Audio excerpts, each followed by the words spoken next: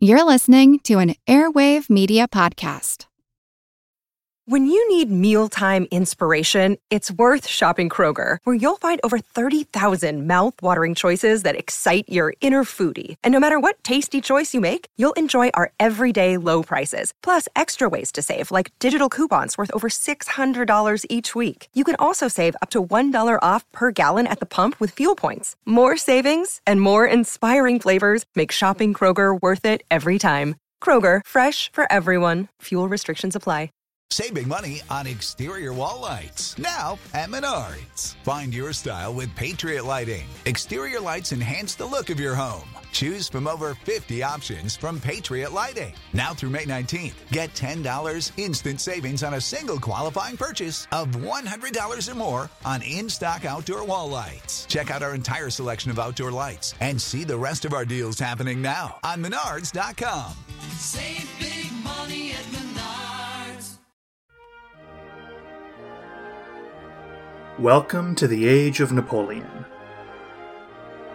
Episode 56, The Fruits of Victory.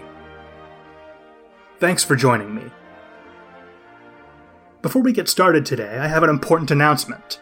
Some of you have complained about ads during the show, which is understandable. No one likes listening to ads, but I do have to have some revenue from this project to keep it going at the quality you've all come to expect. But for those of you who can't abide listening to another Geico ad, I have added a new feature to the show. From now on, anyone who contributes at least $2 a month to our Patreon will have access to an ad-free version of the show. If that sounds like something you'd be interested in, go to patreon.com, that's patreon.com, and sign up for a monthly contribution. There will be a post on the Patreon page, and you should also receive an email which will contain a special RSS feed. An RSS feed is like the address of the show that will allow your podcasting app to find the ad-free feed. Simply cut and paste that into your podcasting app, and you'll get access to the ad-free version of the show. If you'd rather not pony up $2 a month, that's fine. You can still enjoy the same content, just with a few ads thrown in. Anyway, on with the show. We left off last time in June of 1800 with a major French victory over the Austrians at the Battle of Marengo. This would go down in history as one of the most memorable engagements of Napoleon's entire career. As with many of Bonaparte's victories, there is a major street in Paris named after the battle, and one in New Orleans, Louisiana as well. There are no less than 11 towns and villages in the United States named Marengo, plus one in Canada and one in Australia. Napoleon named his favorite horse after the battle. There's even a dish called chicken Marengo, which was popular in the 19th century, supposedly based on the meal Napoleon's chef improvised for him on the night after the battle. When news of the victory reached Paris, the whole city shut down for a day and night of spontaneous celebration. In the working-class districts of the city, people lit bonfires in the squares and danced, drank, and sang into the early hours of the morning. Scenes reminiscent of the heady, optimistic early days of the Revolution. A Catholic Mass of Thanksgiving was held at Notre Dame Cathedral, which attracted so many congregants that they spilled out of the building and filled the street in front of the church. This was France in 1800, caught between the old and the new, the enduring traditions of the old regime and the radical fervor of the Revolution. Just as Bonaparte had hoped, victory brought his popularity to new heights and solidified the regime. His supporters were emboldened, and his critics silenced.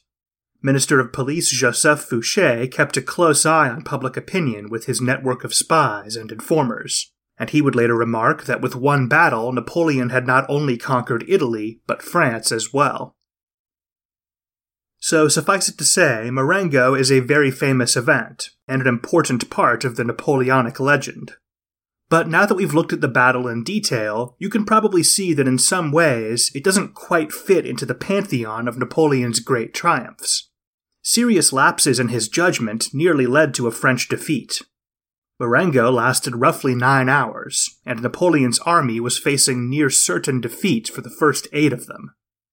If you had to pick a hero of the day, there's no question that it would be General Louis Desaix, whose timely arrival and heroic assault snatched victory from the jaws of defeat.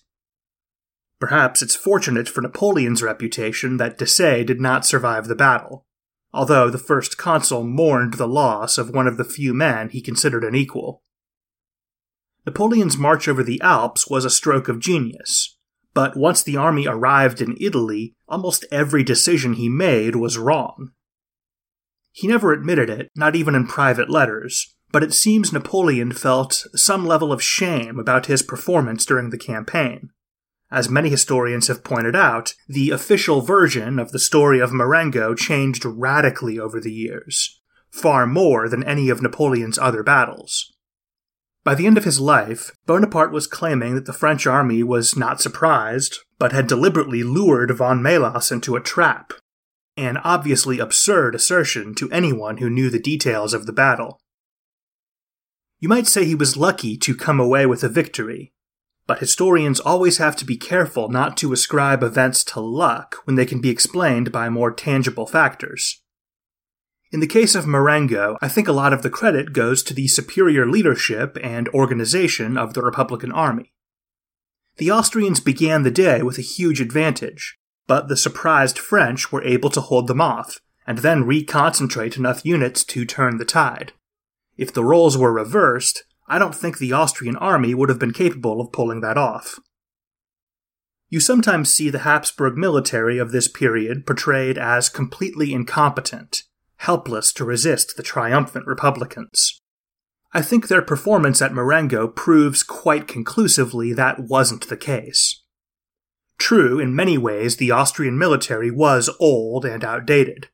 During the 1790s, a military revolution had occurred in France.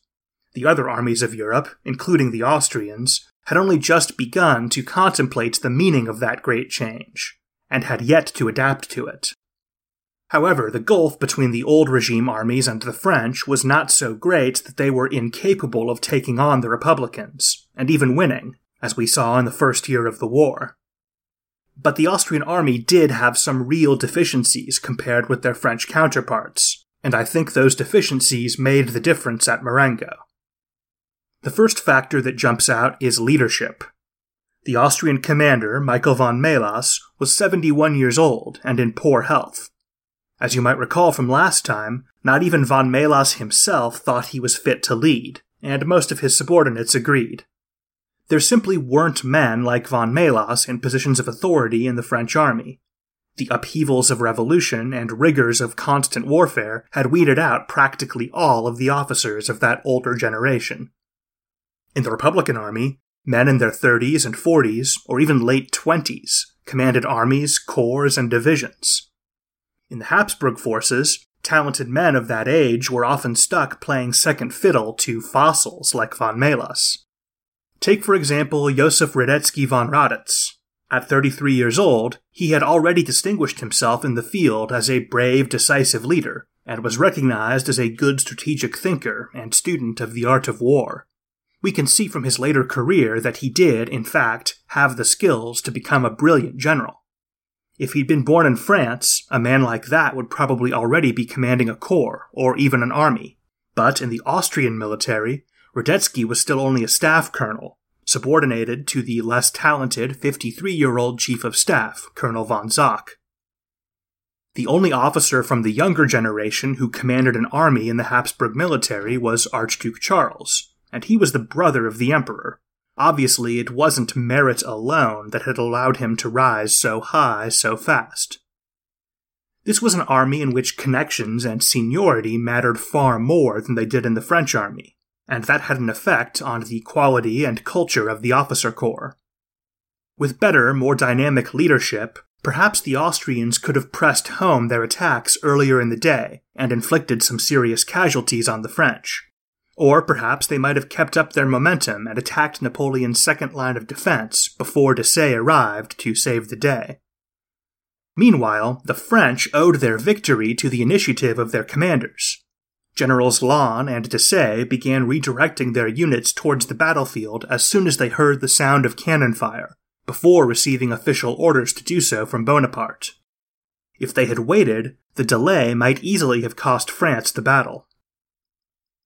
This brings us to the second French advantage I'd like to highlight: their clear superiority in doctrine, organization, and operations. Generals in the French army had standing orders to always drop whatever else they were doing and march towards the sound of guns. This could be the crucial factor in an era in which victory usually went to the side that was able to concentrate more of its forces at the decisive point of a battle. As we've discussed in the past, the Republican armies were fast, which made it easier for them to fight this way, maneuvering while spread out, then concentrating quickly for a battle. The more conservative, top-down militaries of the old regime powers did not place this kind of trust in their generals to take initiative and use their own judgment.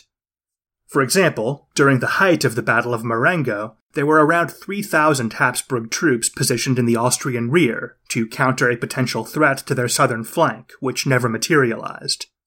If their commander had decided this was a fool's errand and dispatched some of his men to the battlefield around Marengo, who knows what impact they might have had. But this kind of thing was simply not done in the Habsburg armies. eBay Motors is here for the ride. Remember when you first saw the potential, and then through some elbow grease, fresh installs, and a whole lot of love, you transformed 100,000 miles and a body full of rust into a drive that's all your own. With over 122 million parts for your number one ride or die, you can make sure your ride stays running smoothly. Brake kits, LED headlights, exhaust kits, turbochargers, bumpers, whatever your baby needs, eBay Motors has it. And with eBay Guaranteed Fit, it's guaranteed to fit your ride the first time, every time, or your money back. Plus, at these prices, you're burning rubber, not cash. Keep your ride or die alive at ebaymotors.com. Eligible items only, exclusions apply. The French were also experimenting with new forms of military organization that made it easier for Republican generals to operate independently, most notably the corps system. The word corps simply means body in French, and it had been used in military contexts for decades. But it was a vague term, generally referring to any detachment of troops bigger than a division but smaller than an army.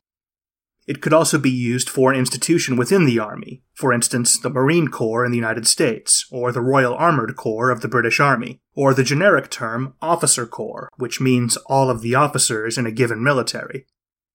But in the Army of Revolutionary France, the word corps was taking on a new, specific meaning. When Napoleon built the Army of Reserve at Dijon before Marengo, the bulk of his force was subdivided into 3 corps, commanded by Generals Victor, Laon, and Desaix. These were standardized units, each of relatively the same size and composition. Napoleon's corps were organized like mini-armies, each with its own detachments of cavalry and artillery, and an independent staff, which managed the corps' affairs and reported back to Napoleon at army headquarters. This meant that Napoleon's 3 immediate subordinates all had the tools necessary to act independently from one another, even take on an enemy army if necessary, as General Victor was forced to do during the opening stages of the Battle of Marengo.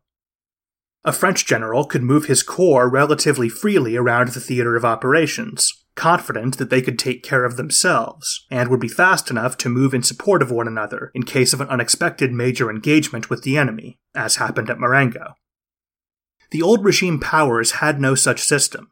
At Marengo, von Melis's army had no permanent organizational structures that were larger than a battalion, the smallest unit of maneuver and basic building block of any 18th century military, and the army command. We might occasionally talk about a corps or a division in an old regime army of this period, but these were improvised ad hoc formations, which were created, modified, or dissolved on a temporary basis. They were only rarely designed to be capable of independent operations, were not interchangeable with one another, and lacked the organizational sophistication of a French corps. This meant the old regime armies were slower, less coordinated, and less able to adapt to changing circumstances. If you try to imagine Marengo with the roles reversed, a larger, concentrated French army ambushing a detachment from a spread-out Habsburg force, I don't think it would have been possible for the Austrians to salvage the situation the way Napoleon's army did. Looking back over Marengo, I think we might more accurately call it a victory for the French army as an institution, rather than a victory for Napoleon. Bonaparte's boldness and strategic genius in moving the army through the Alps created the conditions for success, but after arriving in Italy, he made a lot of mistakes. However, the French army was so nimble and adaptable, and so much better led, that it was able to compensate for his errors and outfight the Austrians, even under unfavorable circumstances. At around 2 a.m. on the night of the battle, a staff officer entered Napoleon's quarters and found the first consul, quote, slumbering in an old leather armchair, the fragments of the most modest of meals placed next to him on a simple table. It is in this poor cubbyhole that he enjoyed the charms of the most surprising, most complete victory, which the previous morning he would have found hard to believe. End quote. The mood was quite different at Austrian headquarters. They could scarcely believe what had happened. The Habsburg army held the upper hand all day, and by the late afternoon believed the battle was won. Their officers had ordered the bands to play and church bells to ring out in celebration of a victory that was sure to go down in history as one of the empire's greatest. It had taken only an hour for everything to fall apart. By the evening, General Michael von Melas had recovered from his fall and retaken command over his beaten army. Although, as we discussed last time, the degree to which this frail, doddering 71-year-old had ever been in command was up for debate. Colonel von Zach, the army's chief of staff and architect of the Austrian plan, had been taken prisoner when the headquarters was captured at the climax of the battle, leaving the brilliant young Colonel Josef Radetzky in charge of the army staff. Radetzky did his best to organize the retreat, pausing for the occasional angry tirade against von Zach. The two men had never gotten along, and now with the battle lost and von Zach captured, the dam holding back Radetzky's resentment broke, and he cursed von Zach to anyone who would listen, calling him, quote, a ridiculous pedant, scheming, parsimonious, and out of control, with no other resources in himself at the most critical moment other than the blackest and most hideous deceit, end quote. Apparently, many of the other staff officers joined in. Few defended von Zach. The surviving officers of von Melas's army had found their scapegoat, one who was conveniently not around to defend himself. Radetzky even implied von Zach had gotten himself captured on purpose to hide from the shame of failure. Looking at the state of the Austrian army, their frustration is perhaps understandable. Organization had broken down during the hasty retreat from Marengo. Units had become mixed together. Officers had become separated from their men, and supplies and logistics were in shambles. One officer described his camp as looking more like a barbarian horde than a modern army. Marengo had been a stunning blow. Just over 30,000 Austrian troops had been engaged in the battle, and around 14,000 had been killed, wounded, or captured, roughly 46% of the total. These were staggering losses. But on paper, the Habsburg forces in northwestern Italy should have been able to recover. Over 20,000 Austrian troops in the immediate vicinity had not been engaged in the battle, and there were tens of thousands more potential reinforcements further to the east. In fact, the day after the battle, von Melas's staff actually discussed rallying their men and rushing in fresh troops for another attack against Napoleon. But this idea was quickly dismissed. The army had simply suffered too much. In particular, the Austrians had lost a lot of officers. The capture of their headquarters, and so many staff officers, had seriously hampered von Melas's capabilities. Realistically, their only option was to run. It made the most sense to head east, where they could link up with reinforcements and take refuge in a network of strong fortifications in central Italy. But remember, Napoleon had made it a priority to cut off von Melas's lines of retreat to the east, and had already seized a number of strategic roads and bridges in that direction. The French were coming from the west and north, so that left south as the only feasible option, towards the Mediterranean Sea and the port of Genoa, the same choice Massena had been forced to make months earlier. If they fell back to Genoa, the Austrians would almost certainly be bottled up in the city they had so recently besieged themselves, a bitter irony. Of course, with their British allies controlling the sea, their stay in Genoa would be nowhere near as hellish as Massena's. But the idea of being placed under siege was still far from appealing, and it would leave the door open for Napoleon to advance through northern Italy towards Vienna, just as he had in 1797. Worse, with the faster French army so close, retreat would mean abandoning the baggage train, which included much of their heavy equipment, supplies, and a lot of the personal wealth and possessions of the officers.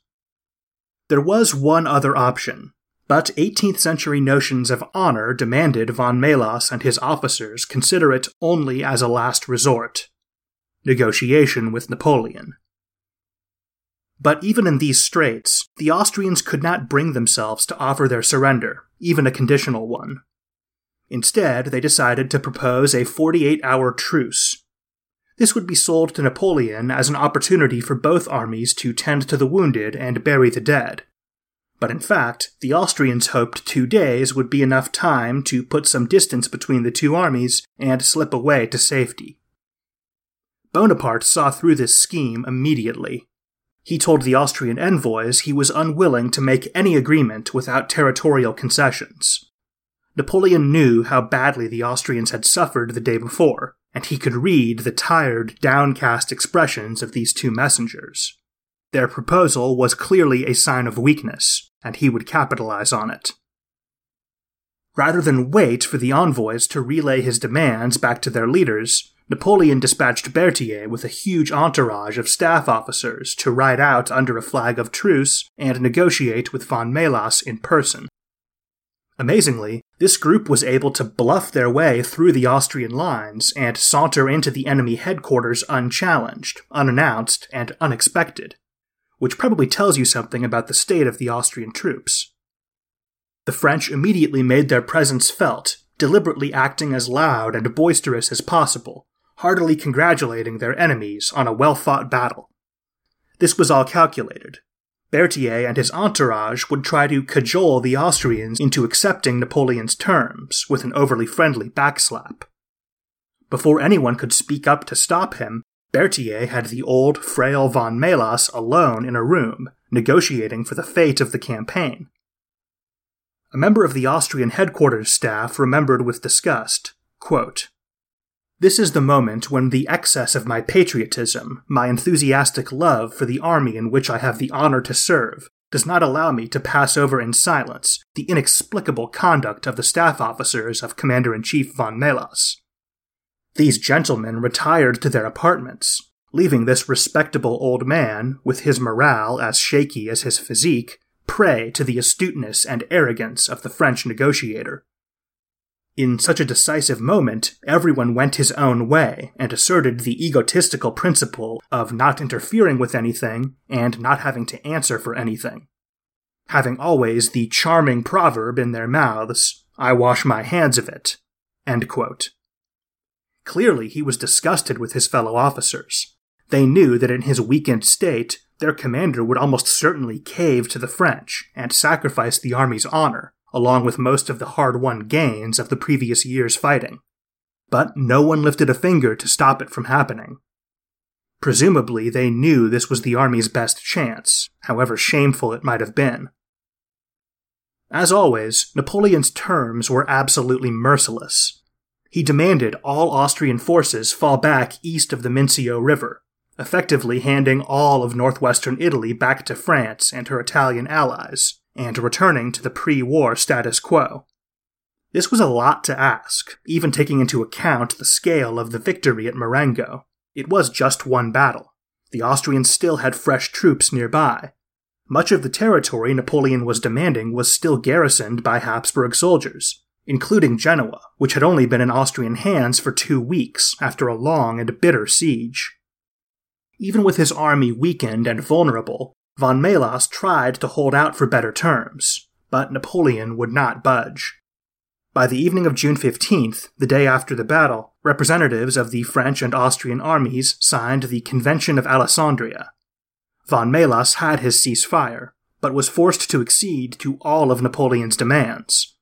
Once again, Bonaparte's uncompromising, maximalist approach to negotiation had borne fruit. The night of the battle, it was obvious Marengo was a huge victory for the French, but it was still unclear whether or not it would be decisive. You could make a good argument that the status of decisive engagement was not achieved on the battlefield, but at the negotiating table. Bonaparte hoped the Convention of Alessandria would provide a preliminary framework for a lasting peace, as had happened at the end of the First Italian campaign, when the temporary ceasefire he negotiated in the Treaty of Leoben had turned out to be the blueprint for the subsequent permanent peace treaty between Austria and the Republic. Napoleon had set out from Paris in April hoping to win a great victory and force the Habsburgs to the negotiating table under favorable terms. He had achieved both, and his only remaining goal was peace. He sent a letter to the Emperor explaining as much. Quote, "I implore your Majesty to put an end to the misfortunes of Europe. It is from the battlefield of Marengo, in the midst of suffering, surrounded by 1,500 corpses, that I beg your Majesty to listen to the cry of humanity." End quote. He blamed the war between France and Austria on a misunderstanding brought on by, in Napoleon's words, English cunning. The very next day, June 16th, Napoleon left the army to return to Paris. He had only spent just over a month in Italy. On his way back, he stopped in Milan to make a triumphant entrance into the de facto capital of northern Italy. Ironically, there are hundreds of paintings and prints of Napoleon entering Milan in triumph. But Bonaparte made several famous entrances into the city, and most of these depictions show the first one made during the First Italian campaign. But as you may remember from past episodes, the real-life event those artists depicted was quite underwhelming, perhaps even a little embarrassing for the French. Napoleon himself had not actually been present, and very few Milanese turned out to watch the French enter the city, motivated largely by morbid curiosity rather than enthusiasm. However, this time Napoleon actually got the reception his propagandists had invented for him 4 years earlier. Thousands of Milanese crowded the streets and squares to get a glimpse of the victor of Marengo. The degree of popular support for France's Italian sister republics is open to debate, but it seems that in Milan in 1800, some significant portion of the population was happy to see the Habsburgs gone once again, and a return to republican rule. Napoleon stayed in the city for a week. Ostensibly, this was to aid in the re-establishment of the government of the Cisalpine Republic, but he also had personal reasons to dawdle in Italy. Shortly after Marengo, Bonaparte attended a concert by the famous Italian opera singer, Giuseppina Grassini, a dark-haired 27-year-old beauty who was infamous for her wild social life. Napoleon had met her before during the First Italian campaign. In fact, during that first meeting, she had actually propositioned him. But in 1796, Bonaparte's romance with Josephine was still new and in full bloom, so he gracefully declined. 4 years later, things went differently. The morning after the concert, Napoleon's aides found the first consul and Miss Grassini enjoying breakfast together. Bonaparte had political reasons to head back to Paris as soon as possible, but it seems he may have engineered a few extra days in Milan to spend time with Giuseppina. Still, Napoleon couldn't say goodbye. He decided to take her back to the capital with him. To protect his privacy, he ordered Berthier to offer Grassini a job in Paris. Bonaparte bought her a house on the Rue de la Victoire, formerly the Rue Chantereine, the same street where Josephine lived when they were first married. Napoleon's new mistress was a woman he had once rejected out of love for his wife, whose name was the Italian version of Josephine, and who now lived a stone's throw from her old house. You have to wonder if there was some psychological element to this relationship beyond attraction to Grassini, especially in light of Josephine's own affair, which surely still stung him. It seemed Napoleon was smitten, but this romance was fated to be short. Obviously, Josephine did not approve, which was probably some of the appeal for him. She put pressure on Napoleon to end the relationship. And Grassini was a free spirit, not the type to be tied down to any one man. After only a few months in Paris, she took up with a musician. Bonaparte, on the other hand, was not the type to be content sharing a woman's affections, and so they broke it off. Grassini remained quite famous, and would go on to have affairs with many other prominent men, including the Duke of Wellington. Step into the world of power, loyalty, and luck. I'm gonna make him an offer he can't refuse. With family, cannolis, and spins mean everything. Now, you wanna get mixed up in the family business. Introducing The Godfather at ChumbaCasino.com. Test your luck in the shadowy world of The Godfather slot. Someday, I will call upon you to do a service for me. Play The Godfather, now at ChumbaCasino.com. Welcome to the family. No purchase necessary. VGW Group. Void where prohibited by law. 18+. Terms and conditions apply. So why was Napoleon so eager to get back to Paris that he was willing to cut short his jaunt in Milan with an exciting new mistress? Obviously, as first consul, he had duties in the capital.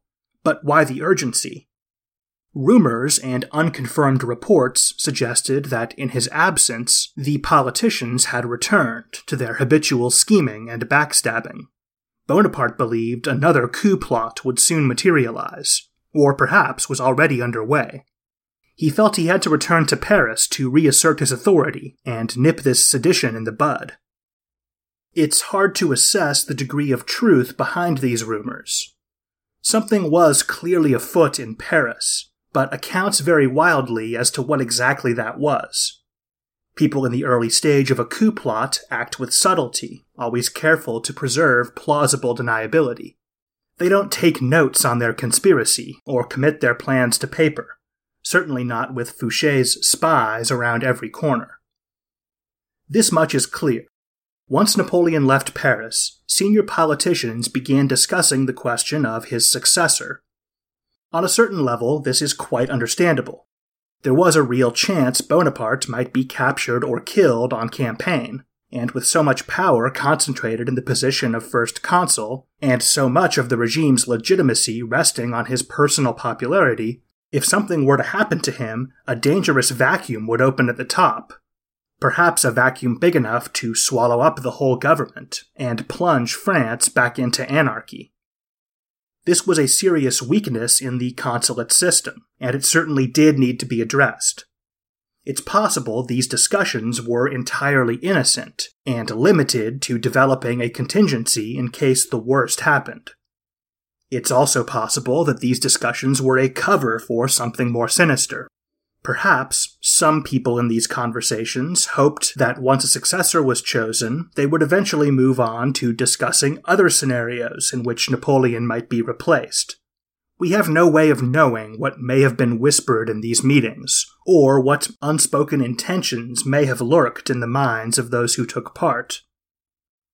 According to the Constitution, if Napoleon died, second consul Jean-Jacques Regis de Cambacérès would step in. But as we've discussed in past episodes, Cambacérès didn't really fit the mold of a national leader. Many felt they would have to look elsewhere if they needed to fill Napoleon's shoes. Minister of Justice Lucien Bonaparte felt he was the natural choice, and immediately began asserting his power, trying to imply that his brother had privately designated him as successor, but it seems few believed him. Joseph Bonaparte took the direct approach, and wrote his brother a letter asking Napoleon point blank to name him next in line. Napoleon didn't respond. The non-Bonapartes in the government were divided. Some supported Cambacérès. Others favored Minister of Defense Lazare Carnot, who had proved quite competent over his long career, and had military acumen and support within the army that Cambacérès couldn't hope to match. Napoleon seems to have believed there was something threatening going on, or perhaps he saw any discussion of succession as inherently dangerous. Either way, his victory at Marengo and swift return to Paris brought the matter to a close. Nothing ultimately came of this incident, but it illustrates how weak his regime still was, and showcases a glaring weakness in the consulate constitution. The whole system was tailored to have a strong man like Napoleon at the top, ruling with unchallenged authority. You can't keep a spare strongman just waiting in the wings in case something happens. Bonaparte exposed himself to risk by going on campaign, and as we'll discuss in a future episode, he was the constant target of assassination and kidnapping plots, often backed by the significant resources of Britain or royalist émigrés. It really would have been a disaster for the regime, and for France, if anything were to happen to Napoleon. But there was no way to plan a contingency for this possibility without threatening Bonaparte's power, and thus undermining the government. This was a potentially catastrophic flaw in the system, and there was no clear or easy way to address it. With these momentous events in Italy and plots in Paris, it's easy to forget that there was also a whole other theater of the war. As Napoleon marched over the Alps towards the fateful encounter at Marengo, there were around 250,000 French and Habsburg troops squaring off in southern Germany, where most observers believed the war would be decided. The German campaign of 1800 is a remarkable story, and would almost certainly have gone down in history as one of the most memorable campaigns of this era, if it wasn't so totally overshadowed by the drama in Italy. Republican forces in the region were commanded by 37-year-old General Jean-Victor Moreau, a former law student who had joined the National Guard during the Revolution. Despite a total lack of military training, he showed an incredible aptitude for soldiering and rose rapidly through the ranks during the War of the First Coalition. That is, until a naive mistake nearly cost him everything. In 1797, Moreau's commanding officer was discovered engaging in traitorous correspondence with royalist émigrés. During the subsequent investigation, it became clear that Moreau had some knowledge of this, but had failed to report anything to Paris. He was ultimately cleared of any wrongdoing, but the incident left a cloud over his career. Ironically, Moreau was a sincere, committed Republican, but he now had a reputation as politically unreliable, which he was unable to shake. Moreau's obvious talent and disaffection with the Directory made him an ideal candidate for recruitment into the Brumaire conspiracy. He played a key role in the coup, as arguably the second most significant military figure after Napoleon himself. His reward was command over the Army of the Rhine. As they planned the coming campaign, Moreau vehemently opposed Napoleon's proposal to take the Army of Reserve into Italy, to the point that he threatened to resign if the plan was carried out. Bonaparte only barely managed to talk him down. Moreau and his army would have an important role to play in the next campaign, even if the main theater of operations would be Italy, not Germany. If the Austrians were able to advance into southern Germany and Switzerland, they would be in a position to threaten Napoleon's rear while he faced off against von Melas, potentially catastrophic for the French. For Napoleon to be successful, Moreau would have to protect the Alpine passes, and put enough pressure on the Austrians to prevent them from sending reinforcements into Italy. A relatively limited mission. Moreau had much grander ambitions. He would ignore Napoleon's orders, and pursue his own plan for a bold, lightning offensive towards Vienna. Moreau began the campaign with a series of quick, complicated thrusts into Habsburg territory. Every time the Austrians attempted to make a stand, they found themselves already outflanked and were forced to give up ground. On May 3, 1800, Moreau finally brought them to battle, winning a convincing victory at the Battle of Stockach. It was this victory which gave Napoleon the breathing space he needed to launch the famous march over the Alps. Moreau could have stopped there, but instead he prepared to invade Bavaria. But a major obstacle stood in his path: the city of Ulm, an important strategic location on the Danube River, protected by extensive modern fortifications. He had no intention of allowing his army to be bogged down in a slow, costly siege, or throwing away the lives of his men in a reckless assault on the walls. Instead, Moreau skillfully drew the enemy away from the city, and inflicted a crushing defeat at the Battle of Hochstadt on June 19th. The French captured a huge number of supplies and prisoners, and the Habsburgs were forced to abandon Ulm. The victory at Hochstadt came only 5 days after Marengo. News of the two battles reached Vienna at almost the same time, hitting the Austrian high command like twin hammer blows. By the time the ceasefire went into effect, Moreau had stormed into Bavaria and occupied Munich nearly unopposed. That's nothing but a brief thumbnail sketch of a very complicated series of events, but way too many histories of the Napoleonic era ignore Moreau and his men, so I felt we should give them their due for a brilliant campaign. It's worth mentioning that Moreau and the Army of the Rhine never once came as close to disaster as Napoleon did in Italy. Neither the famous march across the Alps nor the victory at Marengo would have been possible without these hard-fought battles in southern Germany. General Moreau felt Napoleon overlooked his contributions. Perhaps this isn't surprising, given that he violated Bonaparte's orders and even outshined him to a certain extent. But this perceived slight left a lingering bitterness, which would have consequences down the road. I think we'll leave things there for now. Next time, we'll see Napoleon continue his quest for peace through victory. Until then, thanks for listening.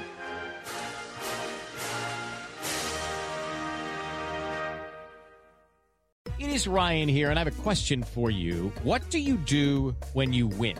Like, are you a fist pumper, a woo-hooer, a hand clapper, a high-fiver? I kind of like the high-five, but if you want to hone in on those winning moves, check out Chumba Casino. At ChumbaCasino.com, choose from hundreds of social casino-style games for your chance to redeem serious cash prizes. There are new game releases weekly, plus free daily bonuses, so don't wait. Start having the most fun ever at ChumbaCasino.com. No purchase necessary. VGW Group. Void where prohibited by law. See terms and conditions. 18+.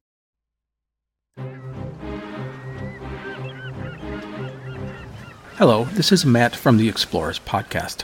I want to invite you to join me on the voyages and journeys of the most famous explorers in the history of the world.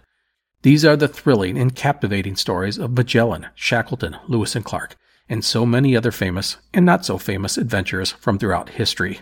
Go to explorerspodcast.com or just look us up on your podcast app. That's the Explorers Podcast.